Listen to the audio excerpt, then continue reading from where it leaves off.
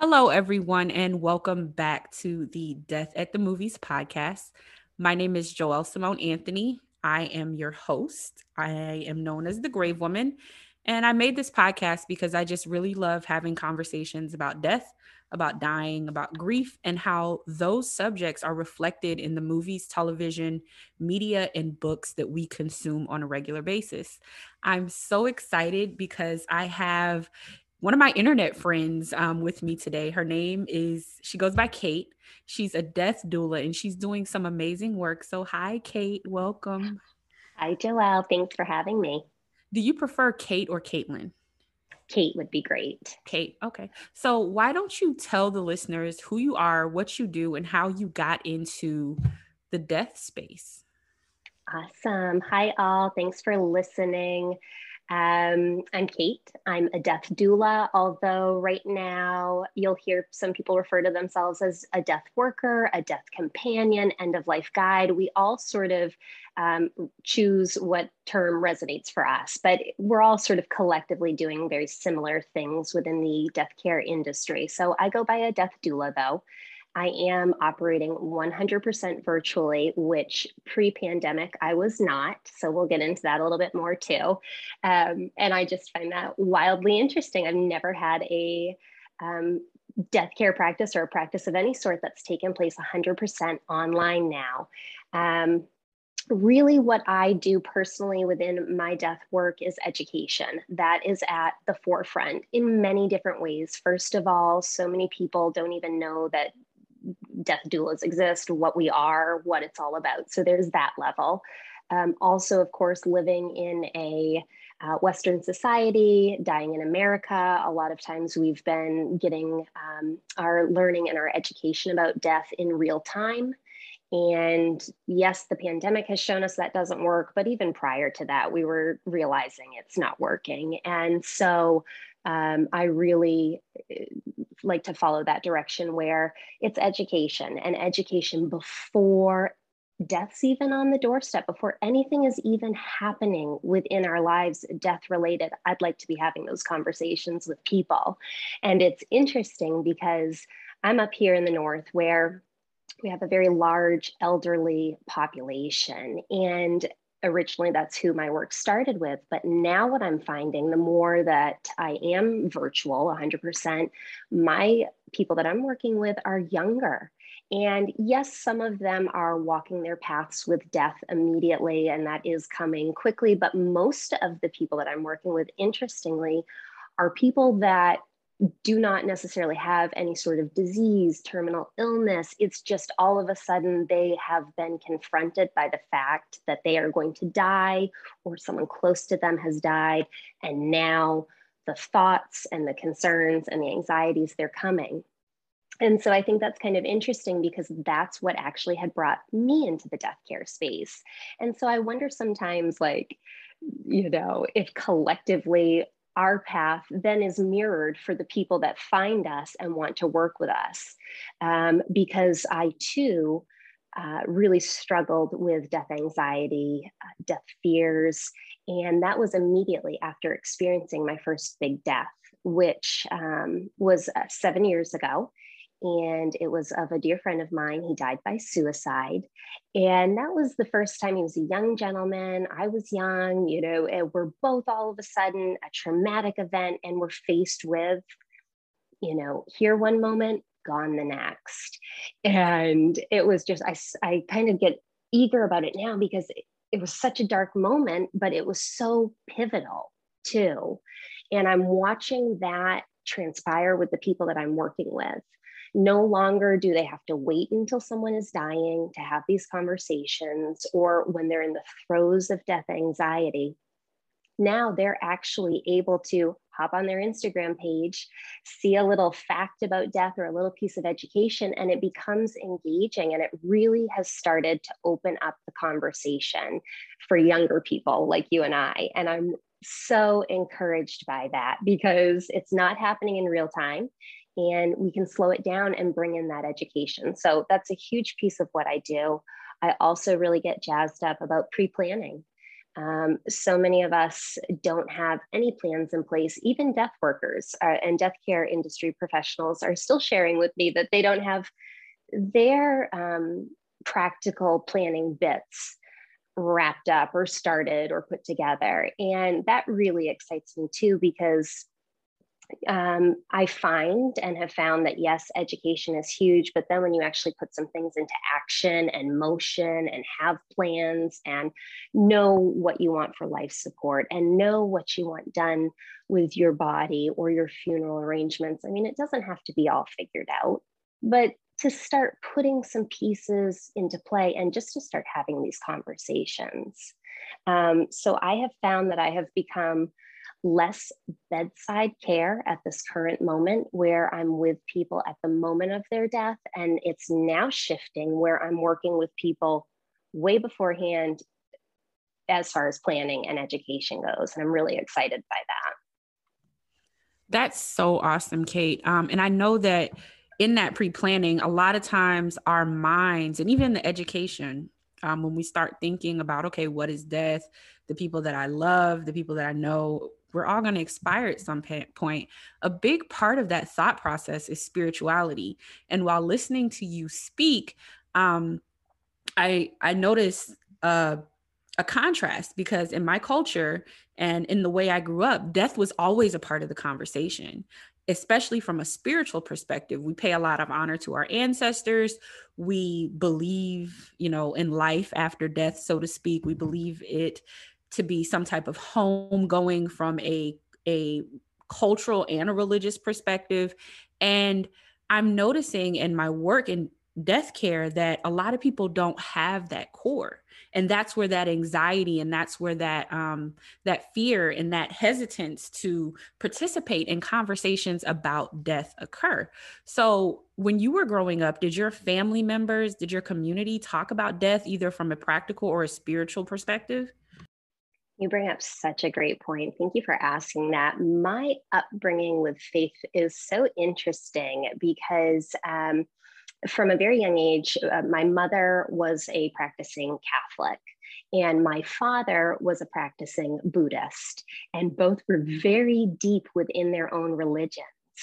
And here comes their daughter, and they're married, and they remained married through my entire upbringing. They're divorced now, but that was really peculiar looking back on it, to have such wildly different perspectives. It was always, I never really got, let me back up. I ended up, so with my mom being heavily Catholic, they decided to put me into Catholic school. And so then I really got from kindergarten to eighth grade, here I am, and I'm hearing this very deep religion and what their views are on afterlife and death and what that looks like. Now, still in amongst that time, I have family members that have died, nobody too close to me as far as that emotional connection goes. That's not to say, family and our webs of connection, whenever someone dies, it should be honored. But it was like the great uncle died, and I wasn't allowed at that funeral.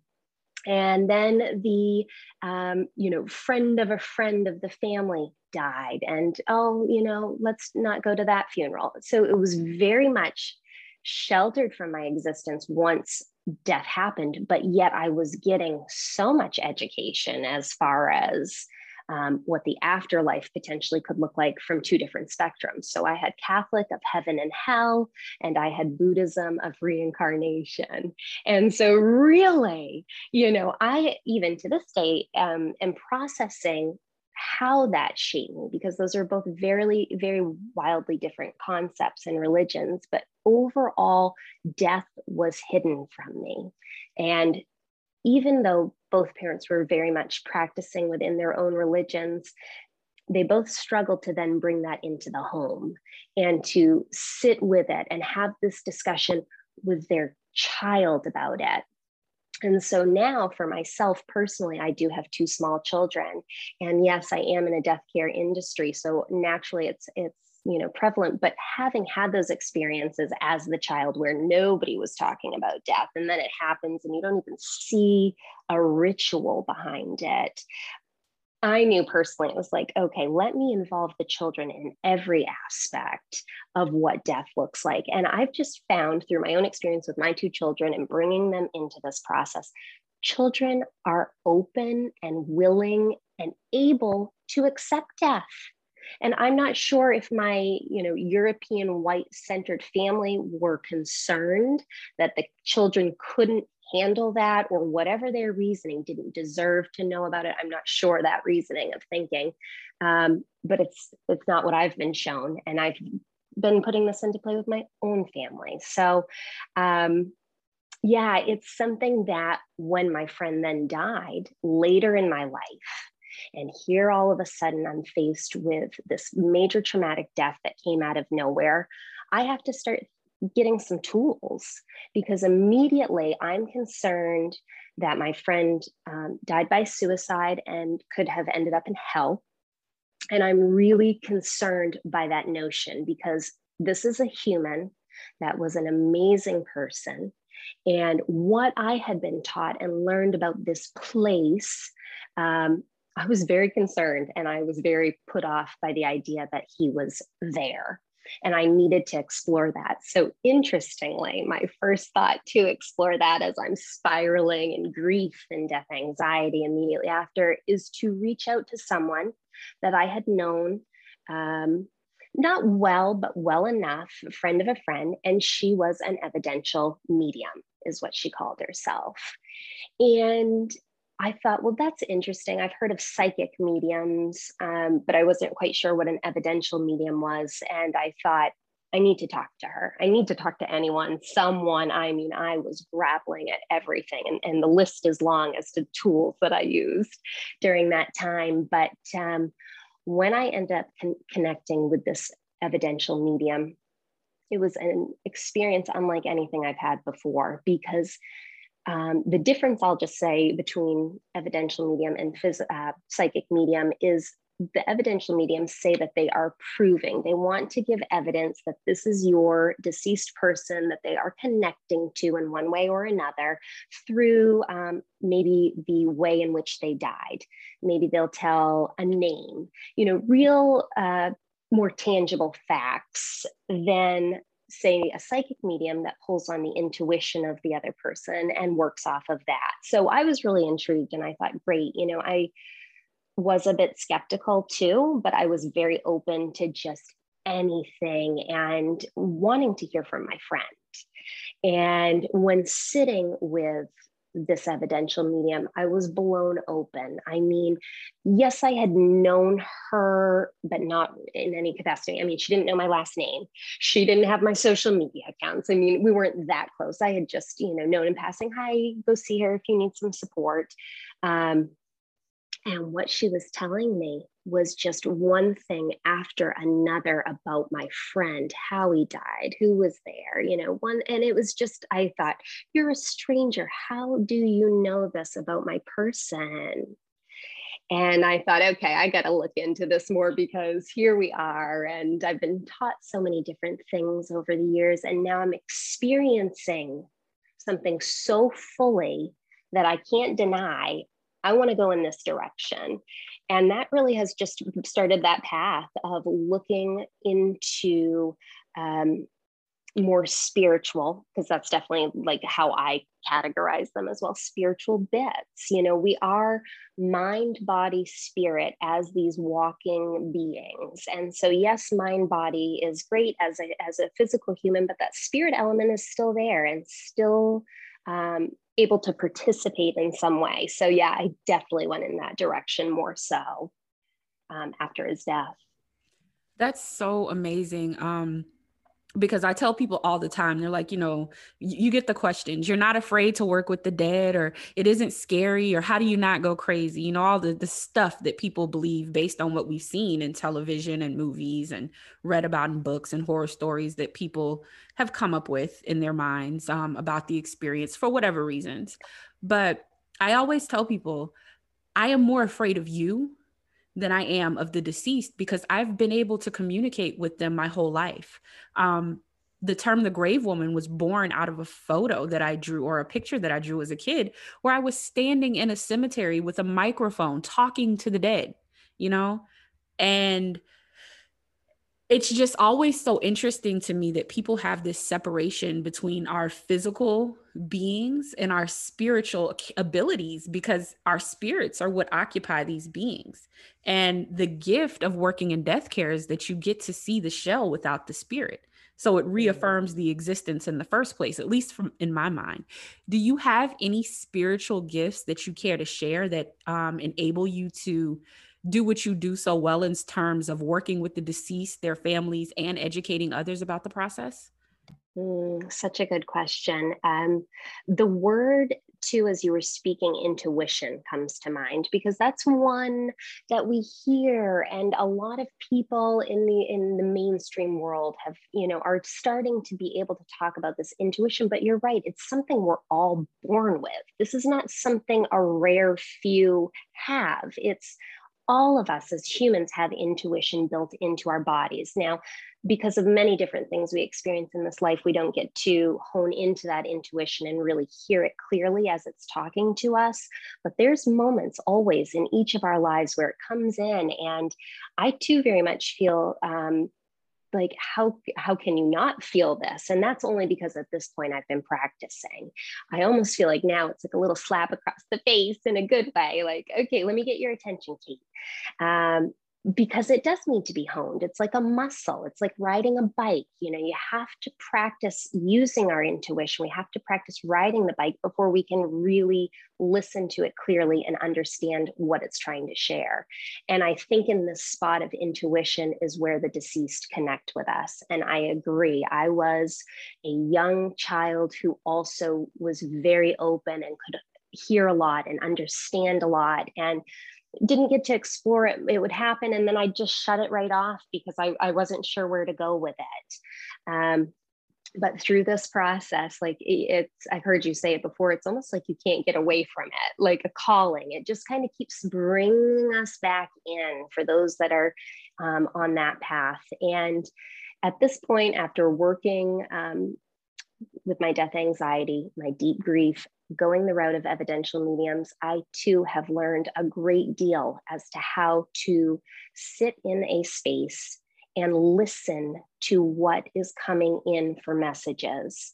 And that could be intuition, that could be someone in particular that's died. I mean, my intuition now is at a point where when someone steps in, I can pretty quickly identify if that might be my buddy, or maybe someone not even for me, just someone in the space. So I definitely have many abilities, and it's something that I talk very little about on my Instagram page. It's very practical, very education based, and I think that's wonderful. But the reality is there was such a huge piece of that unseen, that spiritual bit that aided in my ability to work with my death anxiety and my deep grief, my traumatic grief. And that was because all of a sudden I was learning how to communicate with someone I couldn't see. I had loved them here in the physical world, and now they're not here in the physical world. How do I make that connection still exist? And I've now learned many different techniques. Yes, sitting quietly and listening, it's one way, but it's not for everyone. So there's many different tools.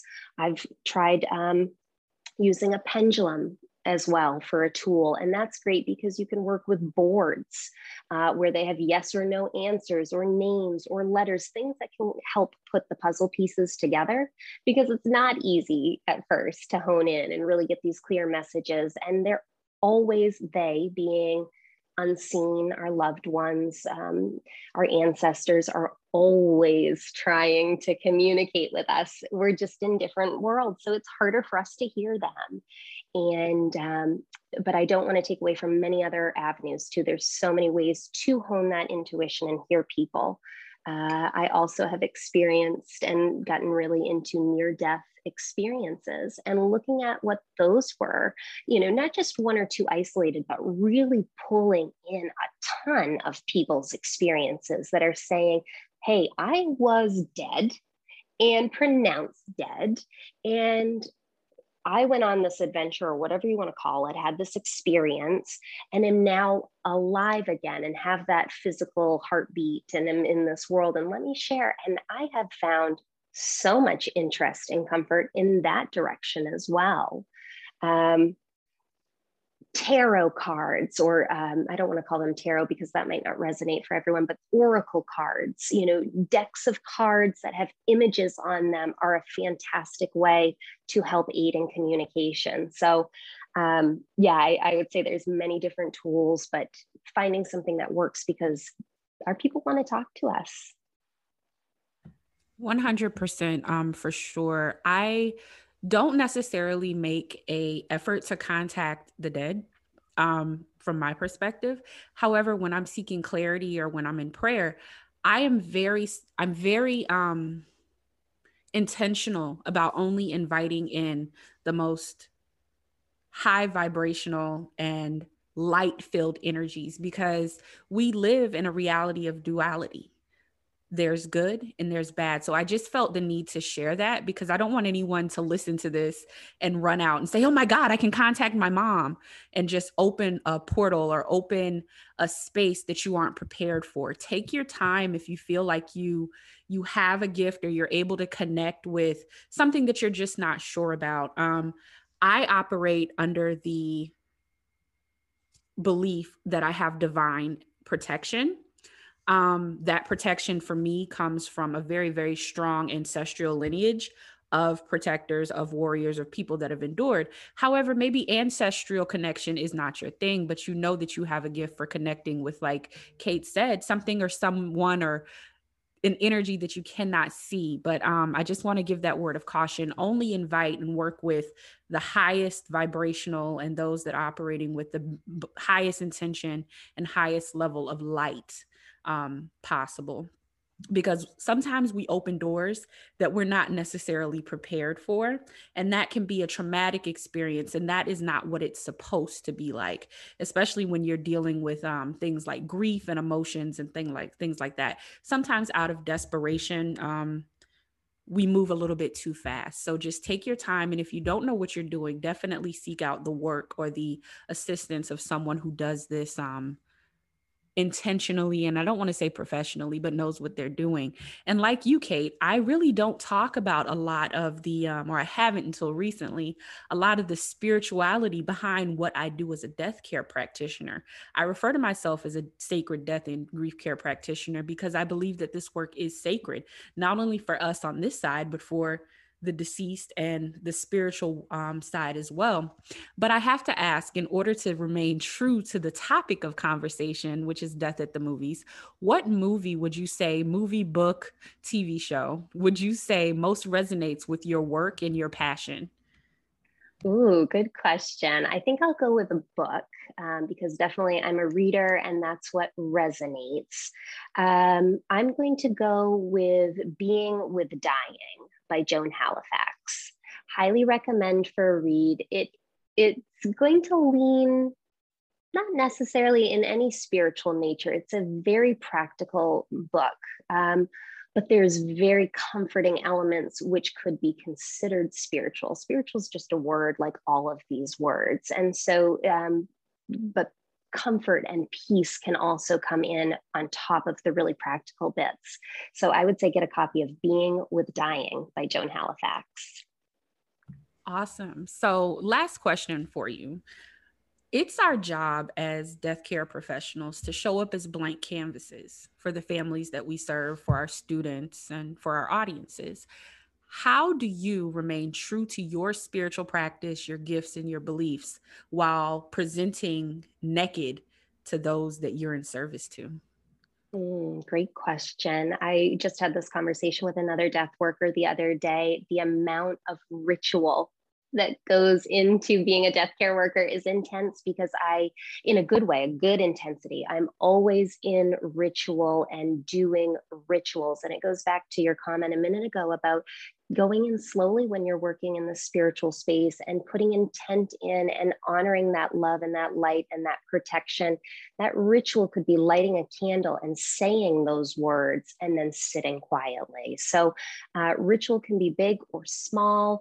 But for me, it's really about grounding before I go work with someone and sit in a space with an individual that needs my support. Um, Potentially using some tools to ground while I'm with them. And that usually looks like some mental affirmations, just making myself in the here and now so that my thoughts of what I'm doing and the next person don't start coming in. I'm centered. And then I also do a ritual after the fact, after leaving the person as well. So it's really ritual surrounding, ritual based. I use that word so freely, but I mean it in a very fluid way. I could simply be done working with a client, open my window up and let that big breeze sweep in and say, please be with whomever and, carry me on, or whatever my wording would be at that moment.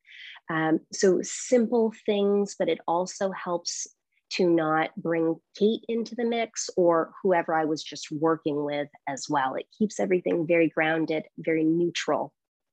So ritual. Awesome. Thank you so much for sharing and just participating in this conversation. As I told you before we got started, I had nothing planned, and I feel like spirit just kind of guided it. And I feel like, there's like a picture of a boat floating in the lake on my television screen with some soft music. And I feel like that's really what we just did. So thank you for that. Why don't you tell everyone where they can find you, what classes you're currently offering, and anything that you want to share? Please share. Okay. Thank you so much for having me too. And I agree, before sitting with you, I did a ritual as well. And that was lighting some candles and asking spirit to come in and be with us today, because as we put this message out into the world, it's such a gift. So thank you for holding the space. You can all find me at Instagram. That's my big platform right now. I'm focused on at Kate, CAIT .death doula. My website is www.katecait, MADDAN.com. And right now, I'm actually transitioning out of one-on-one work and getting into more education-based work. And that will be definitely focused on death care workers, and death doulas, kind of getting people prepared for more of those practical and spiritual bits with this huge resurgence of people that are wanting to hold space for those that are dying.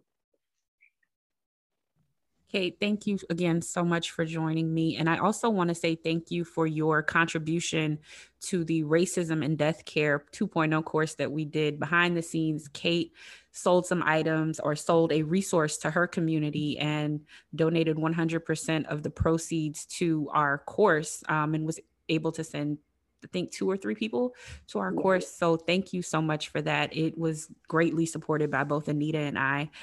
That's it for today's conversation, you guys. Be sure to follow Kate on Instagram, check out her website, as well as her amazing offering. She's a great resource. She's 100% open and very communicative. Thank you guys so much for listening. Live life, love hard, and we'll talk to you next time.